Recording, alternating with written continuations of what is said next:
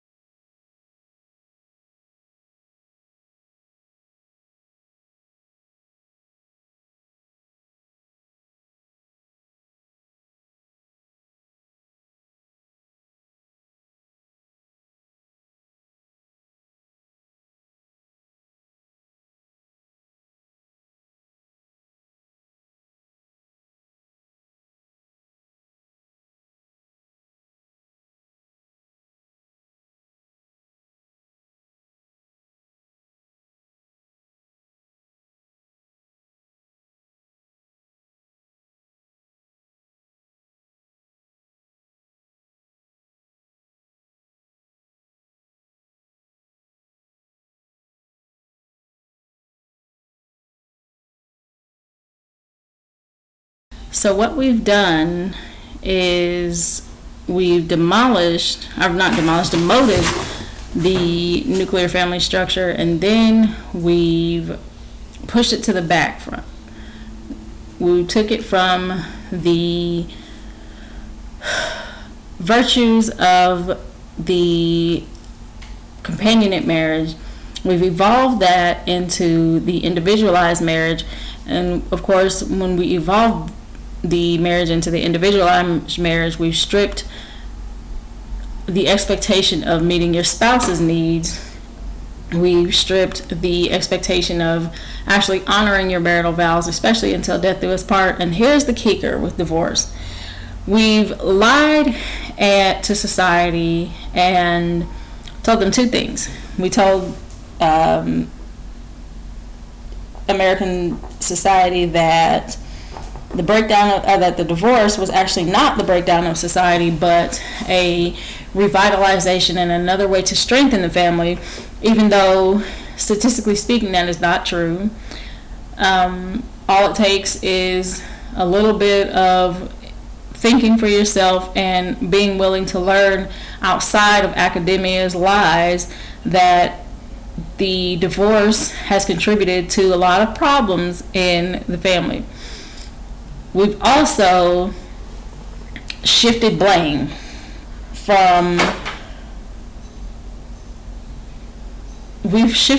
off of divorcing couples and onto society by saying things like this. And Maggie Gallagher writes about this in her book. She says, one recent researcher, Constance Ahrens, in her book, The Good Divorce, Keeping Your Family Together When Your Marriage Comes Apart, went so far as to maintain that, in 1994 no less, it is not divorce so much as social disapproval of divorce that is harmful. All language that is nucleocentric causes immeasurable harm to children of divorce. The negative language so common to divorce imprisons millions of families by making them feel that they are somehow unacceptable. So we've shifted blame onto society for the negative consequences of divorce, not the actual ripping of the family apart in itself. But then we'll also go so far in our lying as to say that breaking a family in divorce is not actually breaking a family, it is strengthening the family and revitalizing it.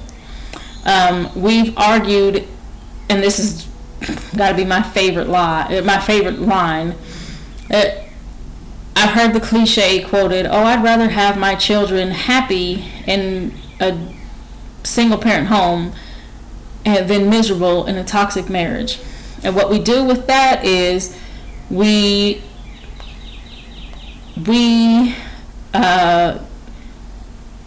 assume that all marriages are bastions of places of some sort of abuse and toxicity and centers basically for trauma, when that isn't always the case. What cliches like that do is take healthy marriages like mine and they sum them up to the abusive marriages of people like Johnny Depp, in which his wife was physically abusing him and then trying to manipulate him into believing that he wasn't really abused, while she's physically and psychologically abusing him by doing things like manipulating a vulnerable man and then defecating on his bed.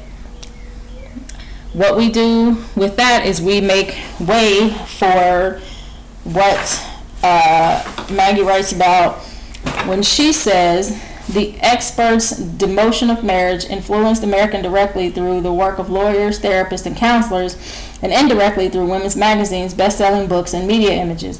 By the early 70s, divorce began to be portrayed not just as a sometimes necessary evil, but as a positive good, a type of freedom, an exhilarating choice, a lifestyle alternative.